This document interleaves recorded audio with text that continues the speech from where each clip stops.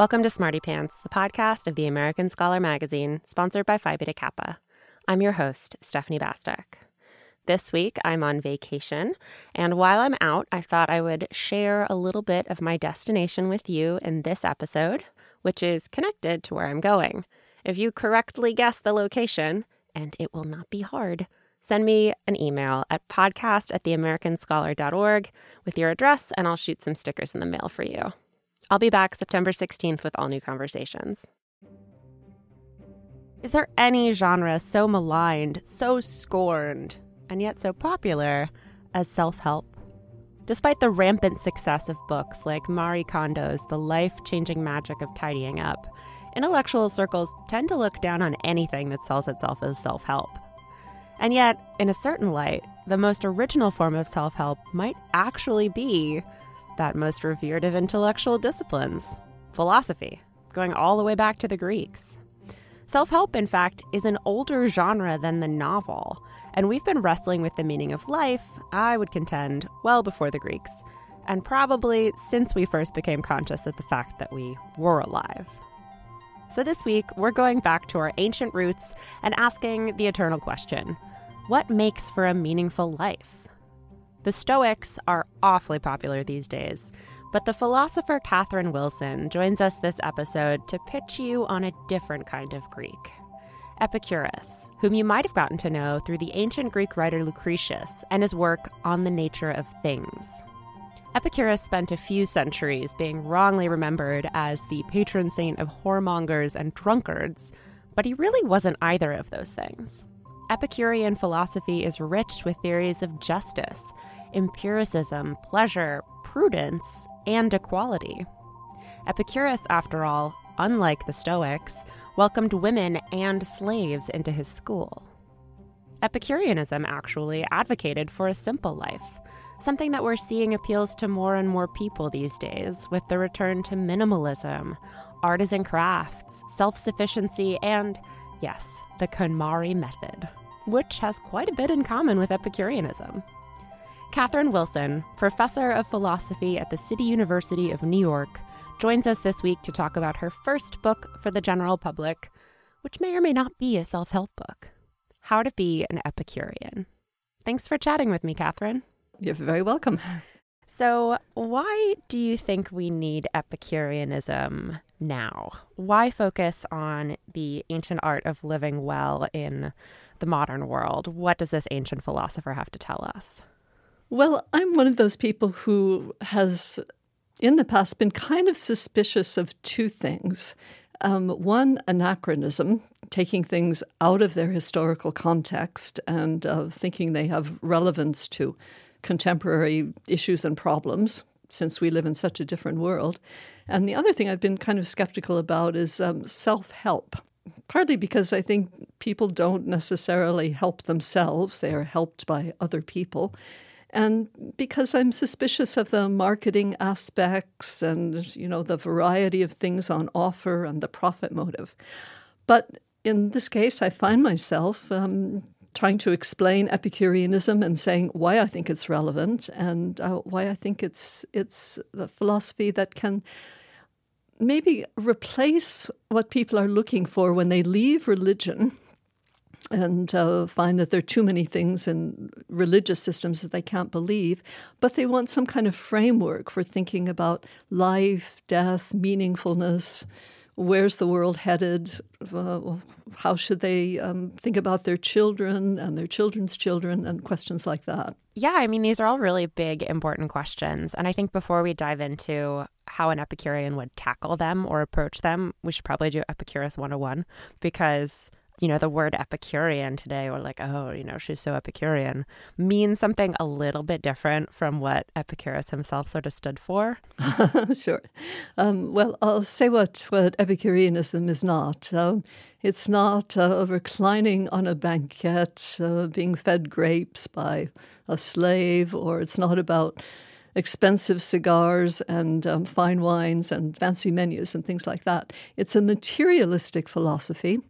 And there are two kinds of materialism that, again, it's not. It's not consumerist, And it has a relationship to materialism in the Marxist sense, but the relationship is a little bit abstract. So what Epicurus, as a materialist, thought was that basically the world is made up of tiny material particles and void, atoms and void.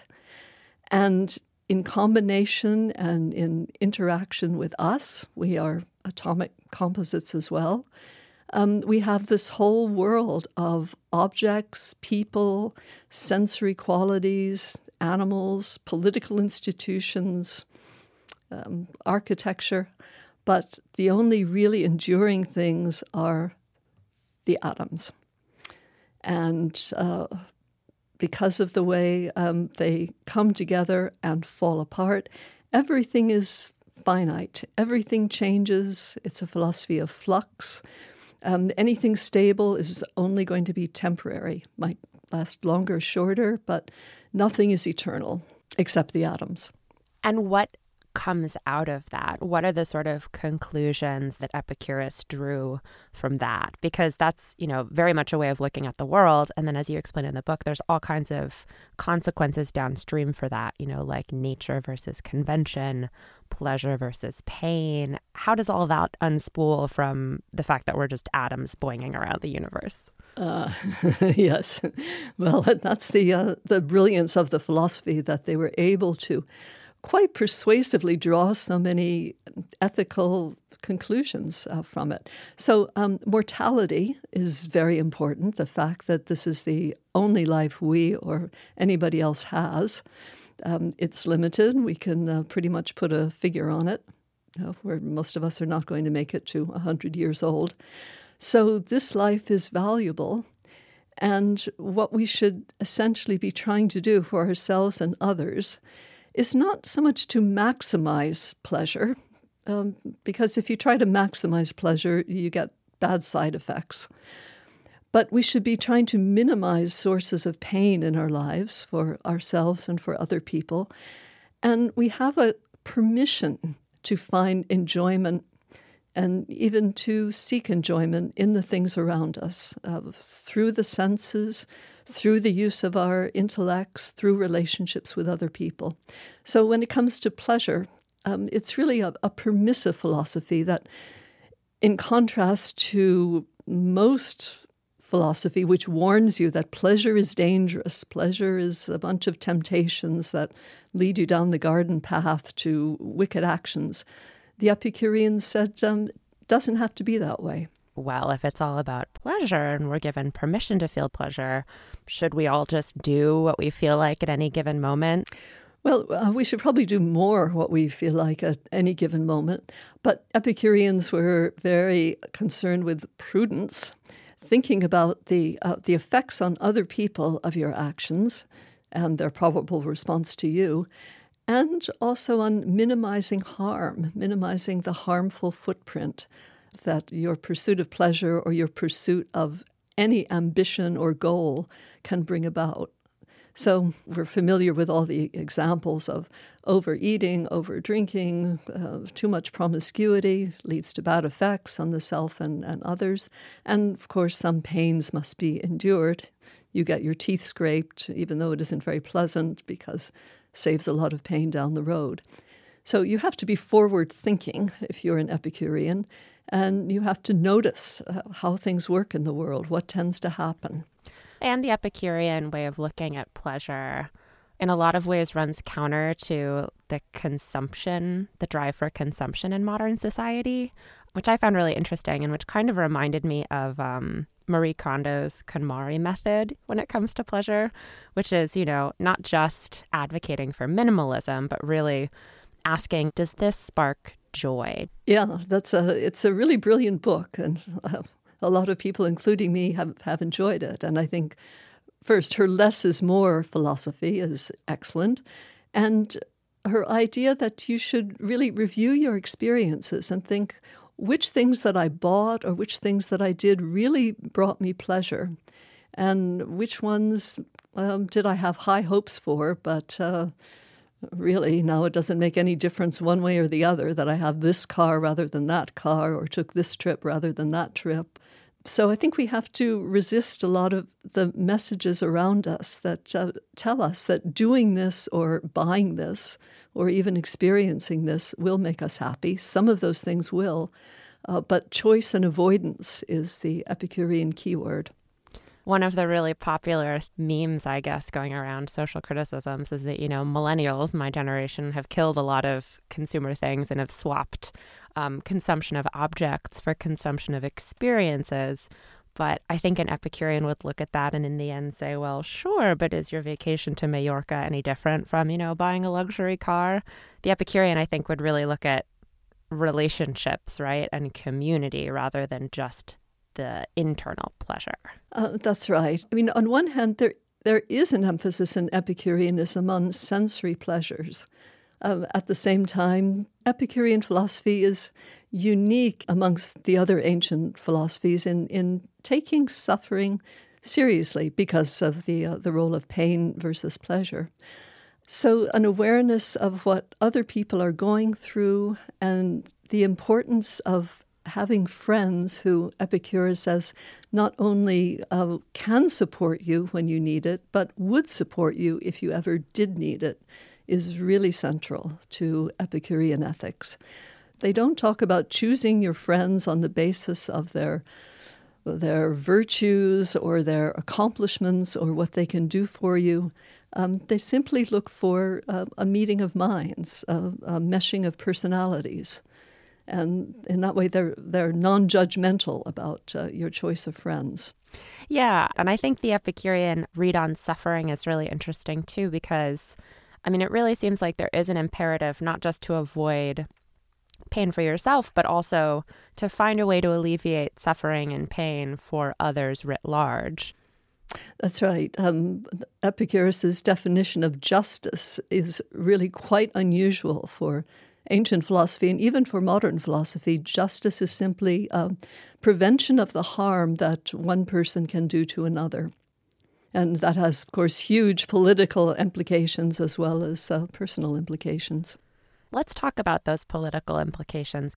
Going back to what you said in the beginning about Epicureanism being a materialist philosophy, the really cool thing about starting there is that Epicurus makes this distinction between nature and convention. And that's where things get really interesting. So can you dig into the political implications of that and what he's really talking about?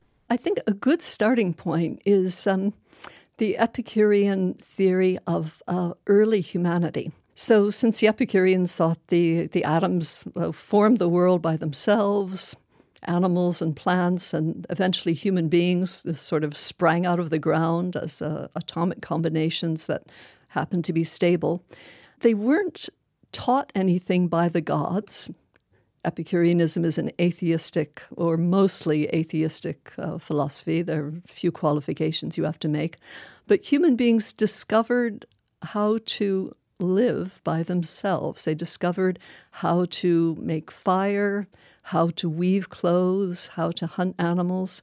And all of this was accomplished gradually and transformed them from wild, free-living animals, essentially, into civilized human beings living in cities. And for Lucretius especially, who talks about this, there were gains and there were losses. What was lost was equality, autonomy, and enjoyment in living in the middle of natural things instead of artificial environments. There were losses because the early civilizations became rapidly slave civilizations, and that has persisted in many ways. Modern labor organization is really a kind of moderation of ancient slavery. It's better in some ways, but it has many of the features of the old systems. And government as well is a kind of semi-moralized, what we've inherited from the old days of robber barons and warring aristocrats and oligarchs, exploiting and oppressing everybody else. So we have to realize how we got to that stage and how we can get further away from the worst aspects of civilization and perhaps recover some of the benefits of life before civilization. So there's a primitivist streak in Epicureanism. Yeah, there definitely is. But do you think there's a risk with Epicureanism of too much romanticizing the past in, holding up this idea that we see in Western thought a lot of, the noble savage? That can be kind of dangerous too. That's right. And there is a direct historical connection because Rousseau, who was associated with that, essentially took it from Lucretius's on the nature of things. So yes, there are many things in civilization that we are very grateful for, or hot and cold running water and medical advances and other innovations. And not to mention, Lucretius himself mentions all these things. The arts, the sciences, all this gives us incredibly rich experience, both sensorially, sensually, and intellectually. So we can be very happy about that. But we can eliminate, once we see what they are and where they came from, perhaps more of the oppressive aspects of civilization. Well, that and what you said earlier about wage labor sounds a little bit like Karl Marx, whom you hinted at earlier was kind of into Epicurus. And I never really made this connection before, but the Epicurean idea of nature versus convention is really central to Marxism and to historical materialism. No matter how you feel about his politics, it's hard to deny that his great insight was examining the structures around him, industrialism, capitalism, wage labor, basically the way society is organized, and identifying that this isn't natural, predetermined, or really inevitable. Per Epicurus, it's convention, and convention can be changed. Yeah, just one innovation, one way of organizing the world or making something or selling it to people changes, not because there's any particular plan behind it or any macro rationality. It's just a series of individual decisions that create this social world. And one of the ideas in Epicureanism is that we innovate. Everything changes. And nothing is really stable. And looking back to tradition is not always the most helpful way to solve our social problems. Constitutionalism is a movement I have never really understood because it's so contrary to the way an Epicurean thinks, which is that we must constantly be evaluating where we are now, how things are working now, how they're working for everybody. Not just the few people who get to decide how things are working. So Marxist materialism is quite interesting because, of course, Marx read Epicurus, and I think he was really quite moved by the idea that human beings are a species that likes to make things and that has a sense of beauty. That isn't an idea we normally associate very much with Marx, but it's there in the early economic manuscripts. So Marx's idea was that we would get to a post-industrial society where the work was done by machines, leaving people at leisure. And of course, we see the upheaval that this is causing now. People are being thrown out of work. People are losing their traditional manufacturing jobs. More and more is becoming automated. But we don't yet have a sense of what can take the place of the old system, where people actually earned quite well in manufacturing jobs. And what it's going to take is both redistribution of wealth in rich countries and new ways for people to be spending their leisure time when they have some of this shared wealth. So what's the Epicurean approach to making those changes happen? How does an Epicurean look at the current structures, at this loss of jobs and this income inequality and say, we change this on the following bases? Like, how does an Epicurean instigate that kind of social change? Well, in the first place, I think people need to be much more aware, especially in the groups that are most affected by this change, of the social structure in which they live and its relationship to the old hierarchical, acquisitive, oppressive class societies that have been on this earth ever since civilization developed. They have to understand that oligarchs, the wealthy and powerful, who are a small proportion of humanity, have enormous power and really are not terribly concerned with the experiences of other people. The problem is not people on welfare, the problem is bankers. So understanding why there's inequality in this country and how pernicious it is for everyone is the first step here. Didn't Epicurus advocate living a life apart, though? This famous phrase, live in obscurity, and really emphasized not pursuing power or wealth or glory and sort of staying out of it. Though I guess that doesn't exactly preclude questioning power and wealth and glory. Well, the Epicureans were famously apolitical. I've made them sound maybe more political than they originally really were, but only because later political theorists took so much inspiration from them and did develop Epicureanism in a political direction. So I don't think Epicurus would have considered political engagement to be necessary for a meaningful life. But nowadays, maybe it's not necessary for a life to feel meaningful to the individual, but it's enormously important for us as individuals to wake up and figure out what's happening in our world and how we can improve it. So why Epicureanism, say, for addressing these structural ills? There's been a lot of writing recently, about Stoicism. The Stoics are very popular suddenly. How does Epicureanism stack up against not just the Stoics, but other ways of looking at the world, other ways of trying to solve structural issues? I guess this can be a question for you personally, like why Epicureanism over all else? And, maybe what does Epicureanism offer in comparison? Well, Stoicism is a philosophy of endurance. Technically, in actual Stoic philosophy, everything that happens is fated, and there's providence in charge of the world. So the world is going the way the gods wish it to go. And life is very precarious for the Stoic because all these terrible things can happen to you. You can fall ill, you can lose your loved ones, you can be exiled, you can suffer political disgrace, and you always have to be prepared to cope with that. And the way you do it is by distancing yourself from any emotion and reminding yourself that these things are just inevitable and you haven't been singled out. The Epicurean way of thinking about this is that that kind of suffering is not inevitable if you limit your ambitions, limit your expectations, and if you remind yourself of your free will. Not everything is determined. You do have choices. You can choose and avoid. There's no point in trying to repress your emotions because your emotions are part of your humanity, and emotional experience is a large part of what makes life feel worth living.